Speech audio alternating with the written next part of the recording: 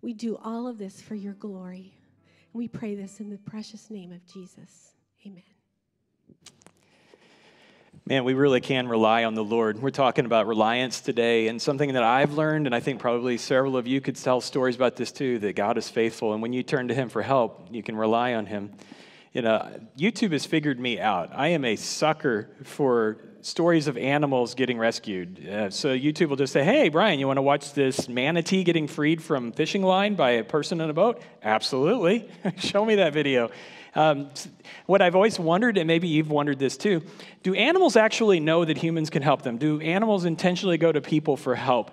Researchers in Japan took on this question with horses, and they found a surprising answer. They took these horses and showed them that there were carrots hidden in their area, maddeningly out of reach, and then their human helpers came in, the people who were the caretakers for them. Over and over and over, the research showed, the video actually showed it, the horses would try to get their caretakers' attention. They would nudge them, they would go stand by them, they would stare at where the carrots were, saying, hey, a little help here. So apparently, according to research, some animals, at least horses, will go to humans for help. Not every animal will go to a person for help, though. I don't know, just like people. Some of us are more apt to ask for help than others. We all find ourselves in situations like this, but we're in this series. It's complicated, but it doesn't have to be. We're just looking at relationships of all type. Of course, we're looking at marriages and romantic relationships. We're also considering friendships. We're talking about work relationships, family, your neighbors. Just how can we take these relationships that sometimes get messy, sometimes we don't know what to do next, and figure them out with God's wisdom and God's help. I've really been indebted to the work of Dr. John Van Epp. He wrote a great book called Becoming Better Together. And he is a psychologist. He's done extensive research into what it is that makes a relationship tick. And through the scientific research, he identified and unearthed 5 components or elements of any healthy relationship. And he created what he calls the relationship attachment model, or RAM. We've been going through this. Something you want to know about these is, as we've had a couple of messages already on know and trust, and you can go back and catch those if you missed them. And we welcome all of you who are joining online for this one. These are sequential. These are the elements that come together to form any relationship that works. And first of all, it starts with knowledge. You learn to just who this person is that you're in a friendship or a relationship with. And the more you get to know them, the more you realize, I can trust this person. They're who they present themselves to be. They're honest, they're transparent, they're authentic, they're a good person. So as I trust them, my level of growth and about how much I will rely on you will grow. And then we get to commitment, then we get to touch. In a marriage, this is where you share the most personal aspects of who you are. You share everything. In a friendship, these are the secrets that you only talk to that one friend about, or maybe in a work environment, these are the trade secrets. We don't just want to blast them out to the whole world. This is how we make money. So you want to respect the sequence of this. These are also, once you get it up to a certain level, they don't just stay there. That's something that I think we sometimes fall into the trap of. Relationships don't maintain themselves. And if you've been in a relationship for any length of time, you've probably run into this, that these tend to fade with time. And so it takes a constant effort to always be raising the knowledge level to the trust, reliance, commitment levels. And something else you want to know is that it is very important not to let these levels get beyond the ones that are before them. For example, it's kind of dangerous and you're headed for a relational catastrophe if you don't know someone very well. You don't know if you can trust them or not, but you just rely on them, or you commit, or you go straight to physical intimacy where you really don't know this person and if they're worthy of committing your life to. So we've been looking through this, and today we're talking about rely. And we want to go with just building this level in all of our relationships.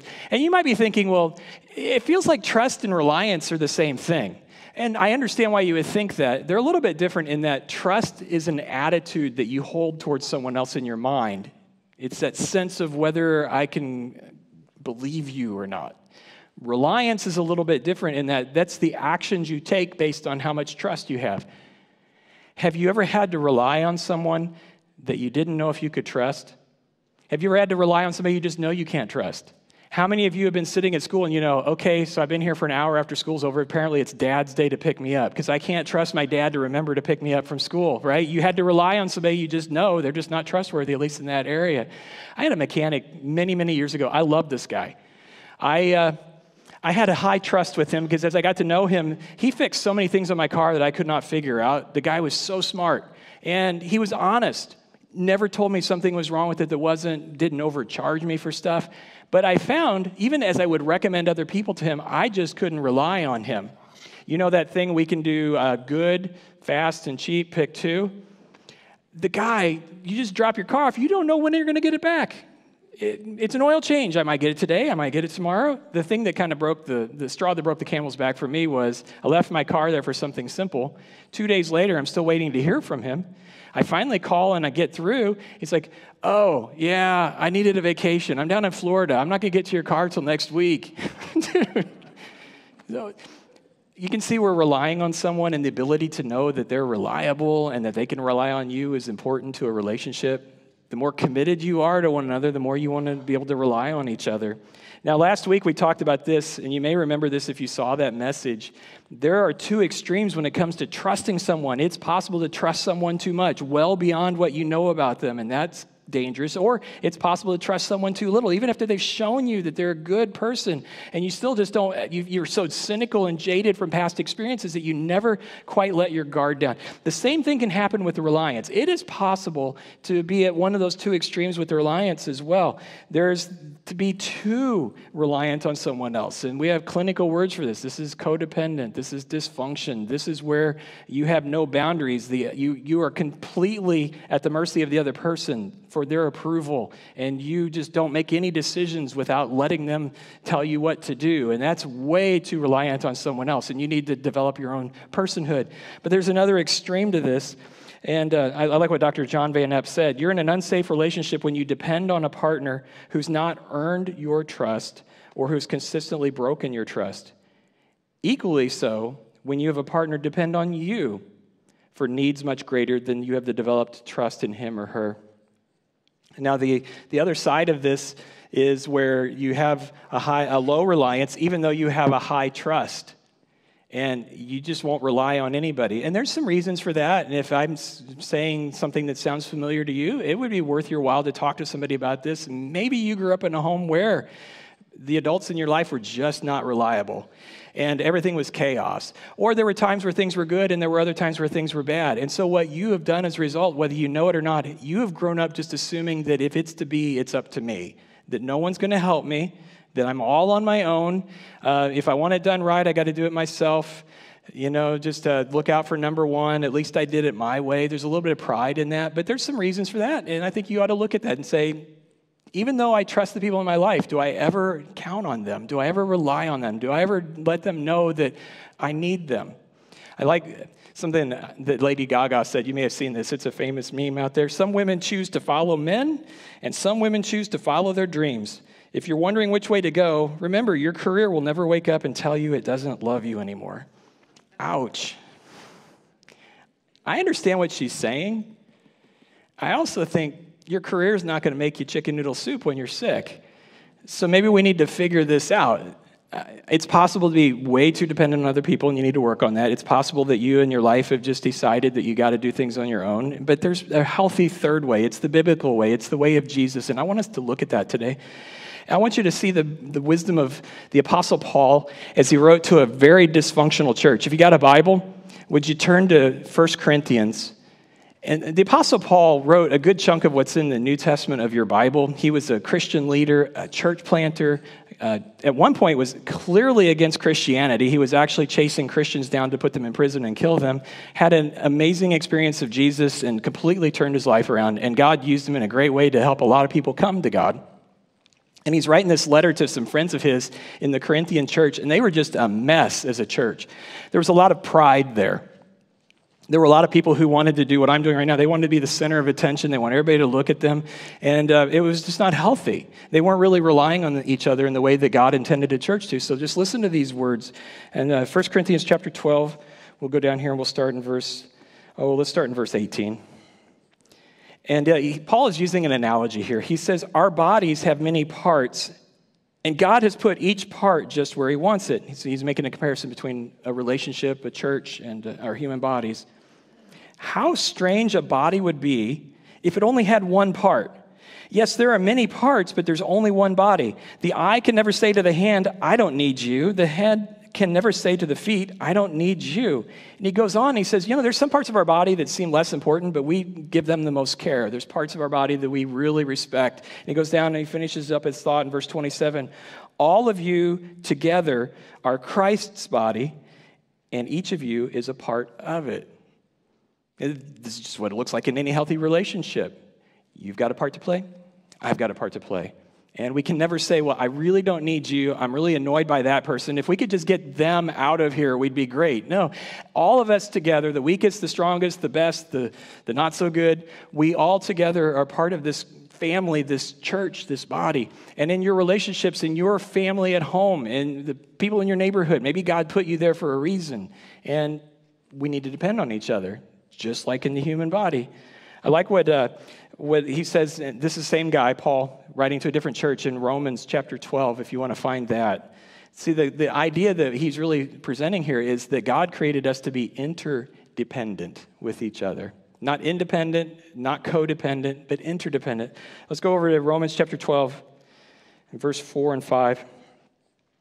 Paul says here, just as our bodies have many parts and each part has a special function, so it is with Christ's body, the church. We are many parts of one body, and we all belong to each other. And I want you to do something. Will you turn to the person right next to you and say, you need me? This is touching. It's like a Hallmark movie or something. I feel really close to you right now. All right, I want you to turn to the other person on the other side, your second choice, and say, you belong. You do. You belong. Because Jesus Christ called us all together in this church family. And in your family, you belong, and you need each other. We all need each other. This is the way God designed it. And when you fight against the way God designed things, you're going to run into trouble. It's just not going to work the way that it should. When you do things the way God intended them to, you're going to find that things are just so much healthier. There's so much life and so much vitality. You know who's a great example of this is Jesus himself. Our key verse for this whole series has been out of Philippians chapter 2, verse 5. We're going to have it up here on the screen. In your relationships with one another, have the same mindset as Christ Jesus.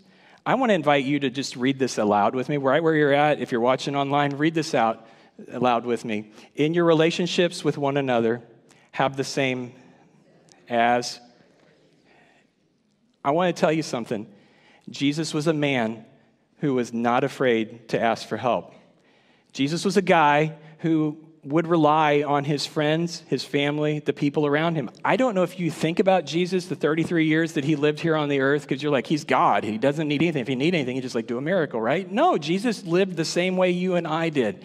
Classic example. In John chapter 4, he goes into a town he's never been to before, meets a woman he's never met before, and he asks her, can you get me a drink of water? You've got a bucket, there's a well, will you give me something to drink? He asks for help. Let me give you another example. Jesus got in a boat with his disciples, and he let them drive. Anybody else have a hard time letting somebody else drive? He let them drive. He went and took a nap in the back of the boat while his guys drove them straight into a deadly storm. And there's another time, I don't know if you've ever noticed this, if you've ever read the Bible before. In the Gospels, you get this picture of Jesus that may be entirely different than anything you've ever imagined him to be. And I think you should read Matthew, Mark, Luke, and John and just see who he is. I don't know if you knew this, but Jesus let women support him financially in his ministry. If you've never heard this before, this is out of Luke chapter 8. Soon afterward, Jesus began a tour of the nearby towns and villages, preaching and announcing the good news about the kingdom of God. He took his 12 disciples with him, along with some women who had been cured of evil spirits and diseases. Among them were Mary Magdalene, from whom he had cast out 7 demons, Joanna, the wife of Chusa, Herod's business manager, Susanna, and many others who were contributing from their own resources to support Jesus and the disciples. The guy was not afraid to say, hey, can you guys support what we're doing here? The last week before Jesus was crucified, do you know that he rode into Jerusalem 7 days before he died on a borrowed donkey? He borrowed an upper room to share that last Passover Thursday night with his disciples. It wasn't his house. He just borrowed it. The night that he was going to be betrayed and arrested, he asked for his closest friends to come to a garden with him and pray with him. When he was walking his cross to the place where he would be executed, did he make it all the way there with his own cross? No.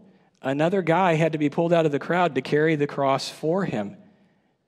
I don't know what you think when you think of Jesus, but you need to factor into it. The guy was humble. The guy was not afraid or above asking for help. He relied on the people around him. Now, if God in human form relied on the people around him, who are we to say, I don't need anybody else? I can do this by myself. You're making life so much harder than you have to. And in your marriage relationship, you should be able to depend on each other. In your friendships, you should be able to rely on each other. In your families, you should each know we've got each other's backs. We're here for each other. This is what God created us to be, interdependent, dependent on one another in a healthy way. I like what Jonathan Decker said. I think he's a pastor. He said, accepting help from others was not in any way a display of weakness on Jesus' part. He understood that allowing others to serve him provided an opportunity for them both to express love and to express a relationship, just as it did when Jesus served them. Jesus absolutely served people all the time, and he accepted service from them. If this is how God designed us to be in community with each other, I want you to just realize it's okay for you to stick your hand up and ask for help. It's the way God has intended for us to do. Should you send up a prayer? Absolutely. Should you talk to the other people in your life that God's placed around you? Absolutely. This is just the way the life is supposed to be. It's when it functions best. In fact, I'll say it this way. You help yourself also when you help someone else. So even when I'm helping you, I'm helping myself because this is just, everything that God has created rewards you for being a blessing and receiving a blessing. Sometimes we damage our relationships, and when I think about what it is, at the end of the day, I think some of it's just a little bit of pride. I don't want to be the person who has to ask for help. I don't want to be the person who needs other people. I don't want to be needy or seen as if I'm less than. I just want to be able to handle things on my own. Well, I believe in you, and I think you can most of the time. And you can do life by yourself a lot. But there's going to be times when you need to move a piano, and you're going to need some friends. And this is what God's put us together for. And sometimes you forego the blessings of the life that God fully intended for you when you just say, no thanks, I got this. I'm wondering if God's maybe speaking to you to say, you know what, I need to ask for help a little bit more. Maybe God's speaking to you and saying, I need to be somebody that people are willing to ask help from. And maybe I just kind of have that look and that demeanor of just don't bother me. I'm too busy. I got things going on. I tell you, I am not above needing this myself. So been doing some work down in the utility room or basement. I was just throwing up some drywall real quick. Nobody's ever going to see it, so I don't really care what it looks like. But I ran out of drywall, and I was about to head to Home Depot to get a few more sheets. And I started thinking, you know the voice in your head that I never listened to, and I'm always regretting that later. The voice in my head said, you should measure your car first. I'm like, so I'm having this whole conversation. I've got an Outback. It's going to fit. And fortunately, this time, I listened to the voice in my head, grabbed a tape measure, went out to the car, and wouldn't you know, like this much too small to fit a 4x8 sheet of drywall on the back of my Outback. And I'm starting to think, well, what if I do it this way? And I'm measuring that way. No, it's still just like this much too short. And then I'm thinking, well, maybe I can just get it to bow but not break. Then I'm imagining putting it on top of the car, and you're like, I can get Kirsten to hold her arm out one window, and I can strap it down. It's only 2 miles from Home Depot in my head. You know what I wasn't thinking? And finally I did.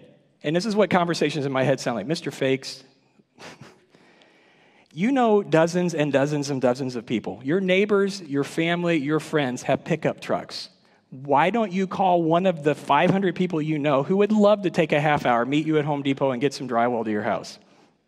And it was hard for me. Every American, we just want to do it ourselves. But is that what really life is supposed to be like?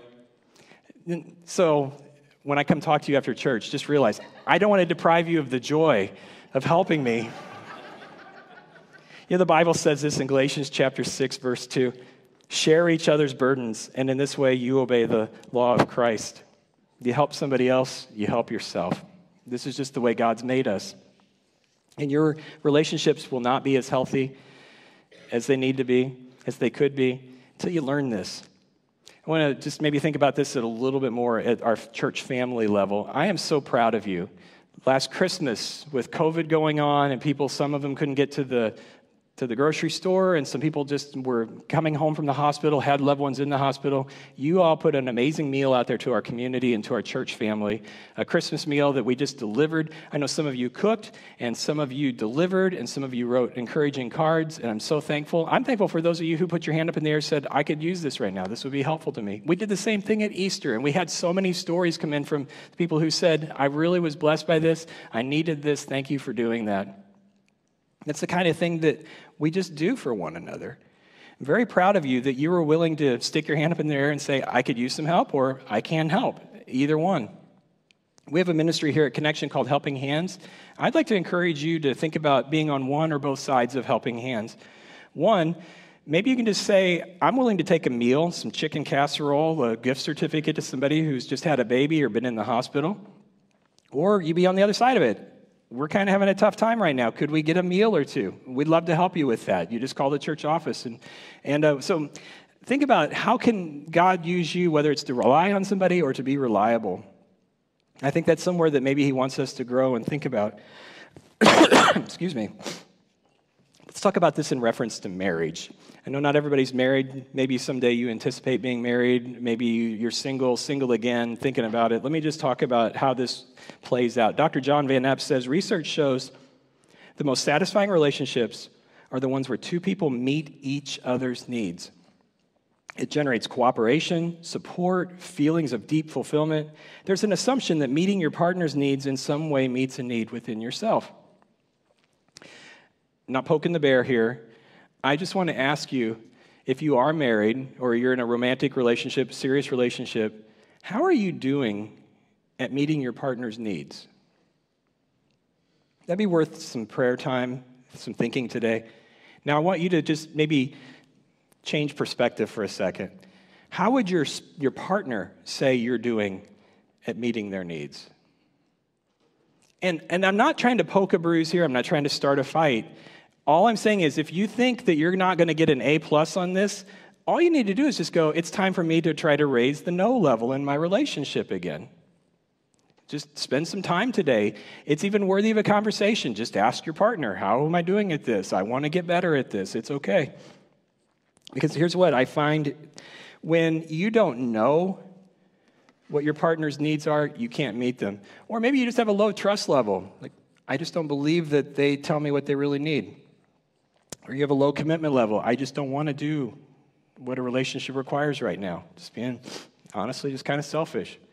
This is an area to think about and work on if you want to improve your relationship. It doesn't have to be that complicated. It can get better. I love what the Bible says. If you back to Philippians 2, where Paul said, have the same mindset as Christ Jesus in your relationships. You go back just to verses 3 and 4. He says, don't be selfish. Don't try to impress others. Be humble, thinking of others as better than yourselves. Don't only look out for your own interests, but take an interest in others too. I think, well, how do we do that? Let's get real specific. The Bible gives some real clear instruction to married people. This is in Ephesians 5:33. This is also Paul. He says, I say again, each man must love his wife as he loves himself, and the wife must respect her husband. Now, first of all, I just got to clear the air here. You might read the word must there and go like, what? Why is he telling women what to do? It's not like that. He's just saying if you want a healthy relationship, here's what you must do. He's not commanding. And I find it interesting, too. He doesn't say, husbands, you got to love your wives, and then he doesn't turn it around and say, wives, you have to love your husbands. What he's actually pointing out here is there's a difference between spouses, and this is 2,000 years old, but it lines up with everything we find in our most current research. So this is what's interesting.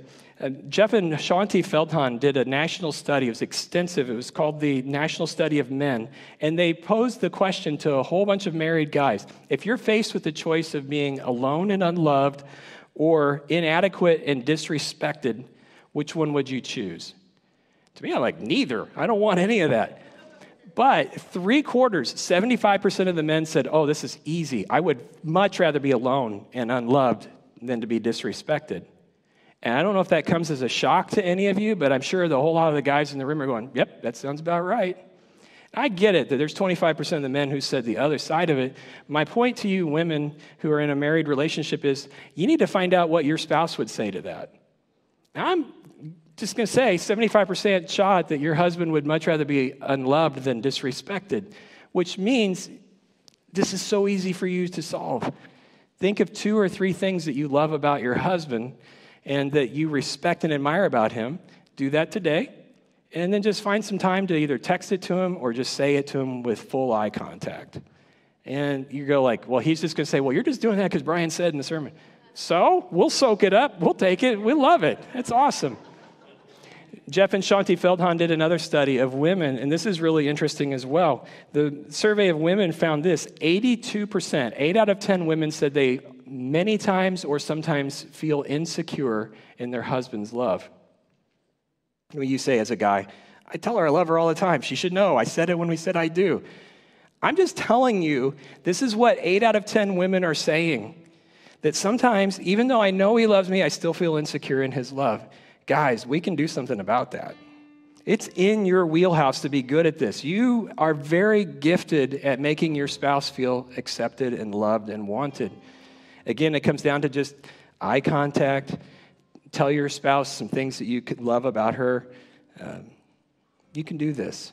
And again, it doesn't matter if I said you should do it. You're going to get the points regardless. You know, something I think maybe you ought to think about in your relationships, especially in the relationships where you're growing romantically, is that you want to spend some time together. Something that's been very helpful to Kirsten and I is we have a weekly, I'm not going to set the bar too high, a weekly date where we just get together. And remember, it doesn't have to be real complicated. Guys, you can take this if you want.